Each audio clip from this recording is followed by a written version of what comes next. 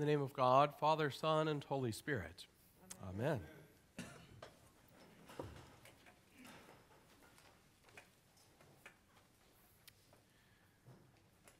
There once was a king who announced a painting contest in his kingdom. He was building a new castle, and he wanted a wonderful piece of art, a huge piece of art, to adorn his main entrance. So the word went out to all among his kingdom, and in addition to the fact that their work of art would be prominently hung, there was a large cash prize, of course, for the winner. So in the ensuing months, tons of paintings poured in to his midst, and at the end of that time, he kind of narrowed it down to 2. He displayed them prominently for everyone to see. The theme for the contest was one of peace. He saw himself as a peaceful king and felt that he had a peaceful kingdom. And so the theme was depicted in many different ways. But the 2 finalists were quite different. On one hand stood this beautiful lake, so tranquil that it reflected the beauty of the mountains behind it.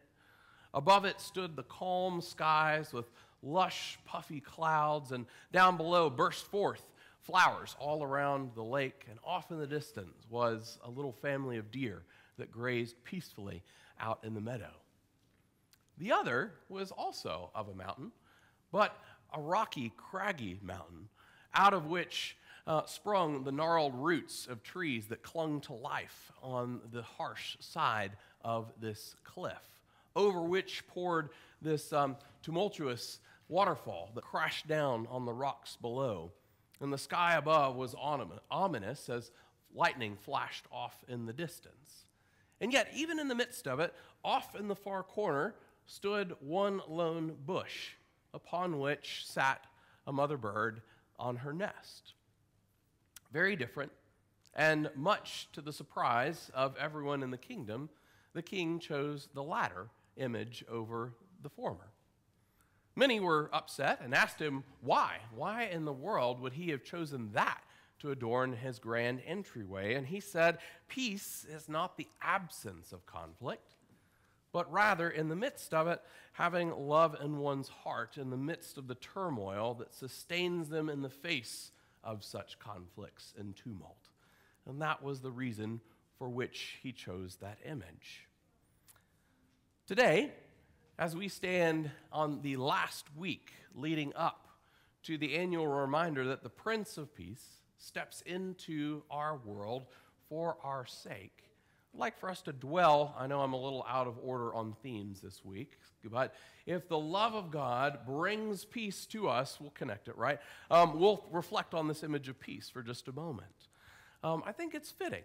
This time of year, we look for peace, we dwell on peace, we want peace on earth and goodwill towards men, which is often lifted out of context as kind of an image for the world around us.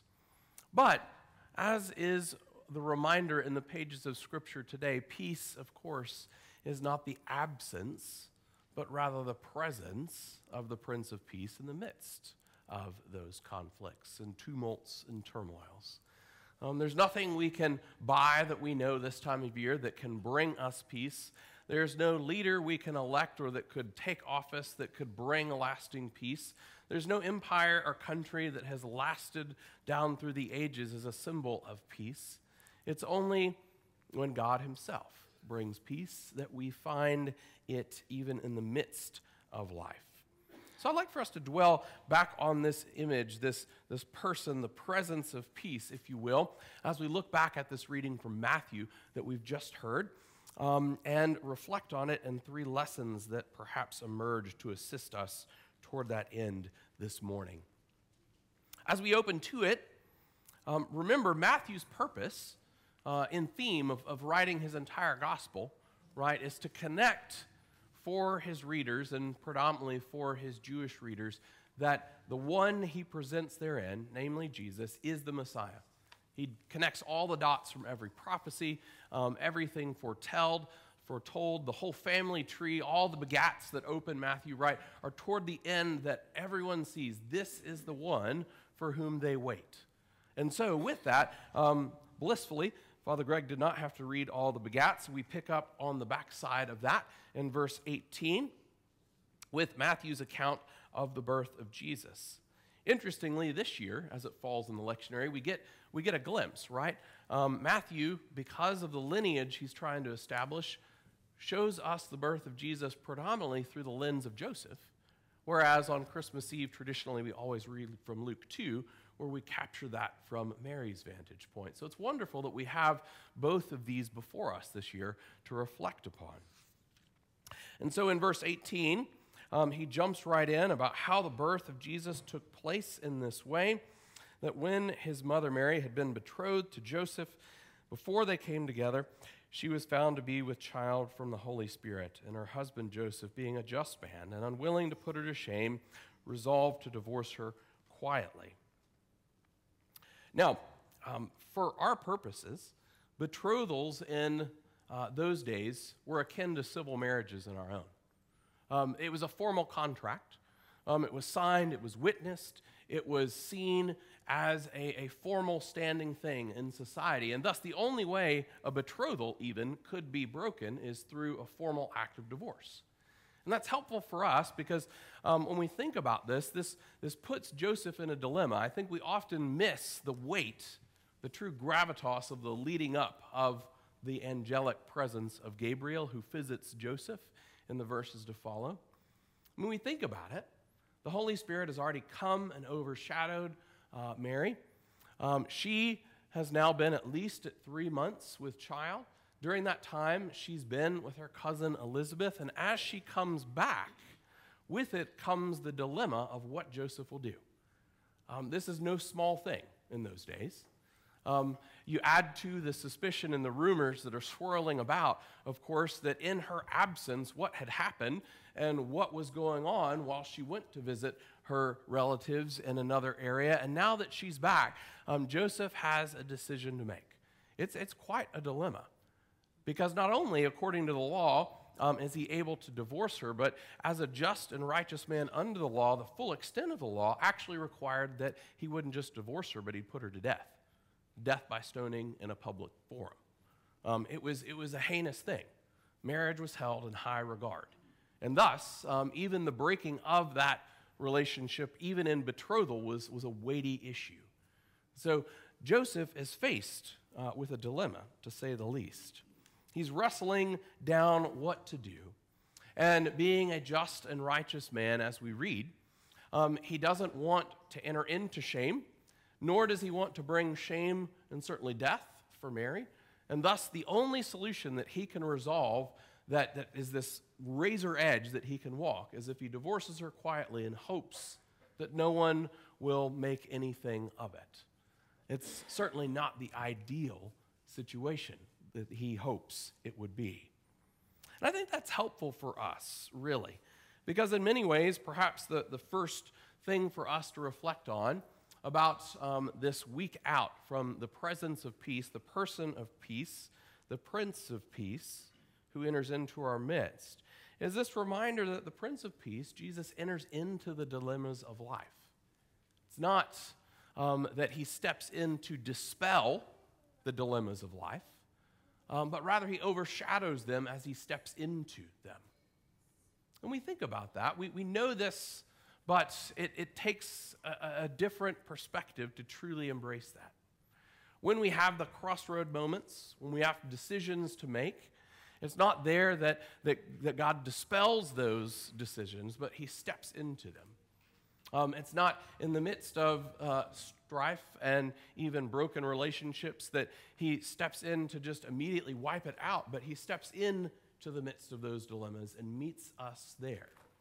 In health challenges and grief and all the many places we can identify the weight of that word dilemma, which almost seems short of those circumstances in many ways. It's there that the presence of peace, the Prince of Peace, steps in.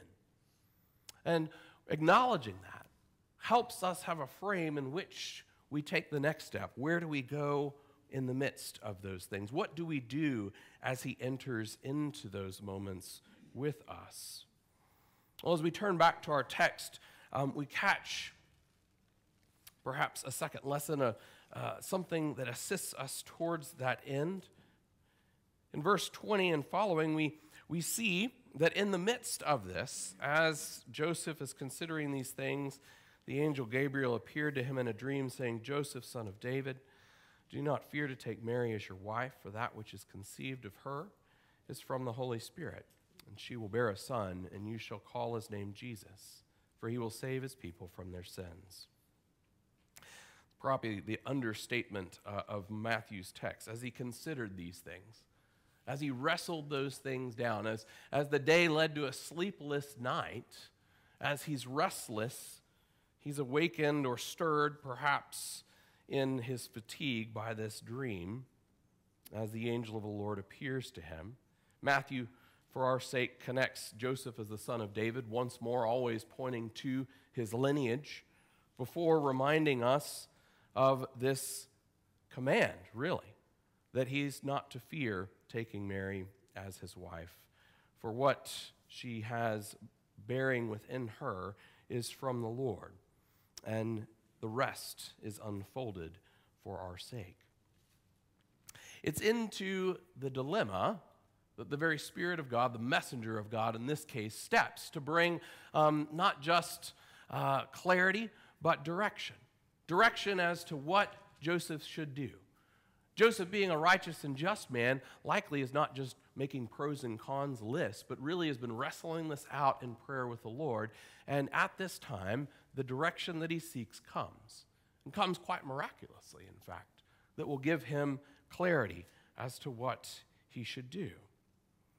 And I think that is a helpful frame for us to remember as well, that in the midst of the dilemmas comes the direction, but only when we bring ourselves into the presence of the Prince of Peace to work those things out. And the direction we'd often think, we'd hope, would always be as crystal clear as this. Well, yeah, I mean, if I had an angelic appearance, I'm sure I would do exactly what was told, right? I mean, we kind of have that in our minds, but we do have direction. We have that in the pages of Scripture. We've been given direction in the counsel of the church and those around us in the body of Christ. We get that in prayer. We are no less equipped in the midst of the dilemmas to find the direction that we need. And the direction, again, may not always be what we anticipate it to be. It can be different than we think. Sometimes it doesn't lift grief immediately, but it's a comfort and a solace as we work out our grief before the Lord. Sometimes, as I love that our prayer book has this captured in the very far back of prayers, God doesn't always heal an illness, but he might sanctify an illness for the purposes that he brings forth something in us as we work that out that may not have ever been discovered as we walk with him. We don't always understand the fullness of the direction. It doesn't just mean in a Hallmark way the dilemma is wrapped up in 90 minutes and then we go on with life. But rather he walks with us in the midst of that, giving us direction as we seek his face, even in spite of those things. And he is always faithful to direct our steps and come alongside us as he does so.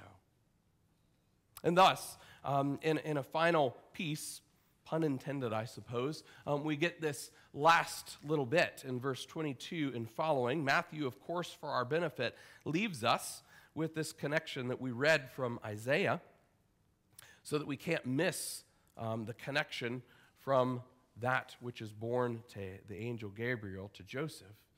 We are reminded, of course, that this presence is God with us at the end of verse 23, parenthetically. And then we read that Joseph woke from his sleep, and he did as the angel of the Lord commanded him. He took his wife, but knew her not until she had given birth to a son, and he called his name Jesus. I think it's helpful for us to recognize that this command is one that Joseph had to decide to actually carry out. He awakes from this dream, and he fulfills the command down to the letter of the law. He doesn't fear to take Mary from betrothal into marriage. And not only does he not fear that, but then he abstains until Jesus is born in fulfillment of that prophecy toward that end as well. And he names Jesus Jesus and not giving him any other family name. Every single detail he's obedient in deciding to carry out. And I think that is a helpful thing for us to dwell on in conclusion here. That in the face of dilemmas, in the face of the direction we receive, that we always are faced with a decision about what we'll do with that. Now, we often think that's a really small step. Well, if I have direction, I'll move right to the decision. And so, hopefully, we should. But if that were true, the church and the world would be a very different place. If with haste we moved from the direction to the decision. If haste we spent time in the direction God's given us in the pages of Scripture, in His commands and His instructions for us, and it always moved us to do what that said. It would be a very different place. So we shouldn't be too quick to think, well, of course. I mean, if we go from an angelic presence, He's going to do what they have commanded Him to say. But it does require some joining of our will from that part. Just as it does with Mary, so it does with Joseph, so it does with the saints down the ages. And that's not an easy thing. In fact, it's a weighty thing if we really spend time reflecting on it. One of my greatest heroes in the faith kind of captures this, and I'm going to leave you with this quote in just a moment. Put it up here before you. It comes from Dietrich Bonhoeffer. Bonhoeffer, as you know, lived as a Christian theologian and pastor in Nazi Germany under that regime, and faithfully carried out his vocation and calling even in the midst of it. To say he lived in the midst of a dilemma would be the greatest understatement of the century. And he writes this actually about peace, which is something that kind of will leave you stirring, I imagine, for the days to come, I hope. He writes, peace is the opposite of security. Peace is the opposite of security. Think about that. Bonhoeffer knew if he wanted security, the best thing he could have done is kept his head down. The best thing he could have done is not continued to teach against the regime that was in exact opposition to the gospel that he held with every fiber of his being. The best thing he could have done was quietly pastored those people underground around him and just kind of go along to get along so that we don't rock the boat too much, and this too shall pass. The church has always made her way through these things. That would have been the secure thing to do. No, Bonhoeffer took the courageous route, which is, interestingly, the peaceful route. He clung to the Prince of Peace, continued to proclaim and walk out the gospel even in the face of certain death, and even to the extent that he continued to bring peace to those in prison who were around him, even to the awe and amazement of the guards and others who held him under their care. Bonhoeffer and so many down through the ages understood that peace is not security. That's not what we're offered.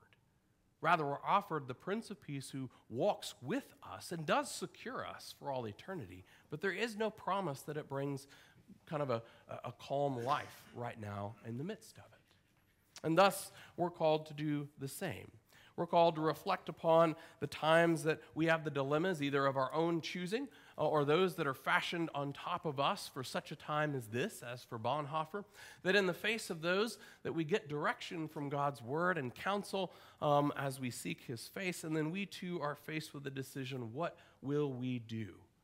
And if we choose to embrace the Prince of Peace, the person of peace, Jesus Himself, it's quite often the opposite of what the world pursues in its ways of security.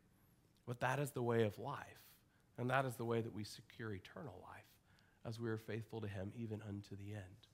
And so this week, as we have this image rattling around us, rattling around in our minds, we're reflecting on things that bring peace, and even as we're reflecting on being at peace and kind of being of good cheer with others, we're reminded that that can only come when the Prince of Peace steps into our lives and we bring Him into the lives of those around us. It's there and there alone that peace is found, and it's there and there alone that peace will carry us to security where we're in His gracious presence forevermore. So we ask God's grace, not only in this week as we wrap up Advent, but every day to continue to embrace the Prince of Peace in the midst of the dilemmas, in the midst of the direction, and then with courageous will to decide to embrace Him each and every step. until we find security in the presence of the Prince of Peace forevermore. In the name of the Father, and of the Son, and of the Holy Spirit. Amen.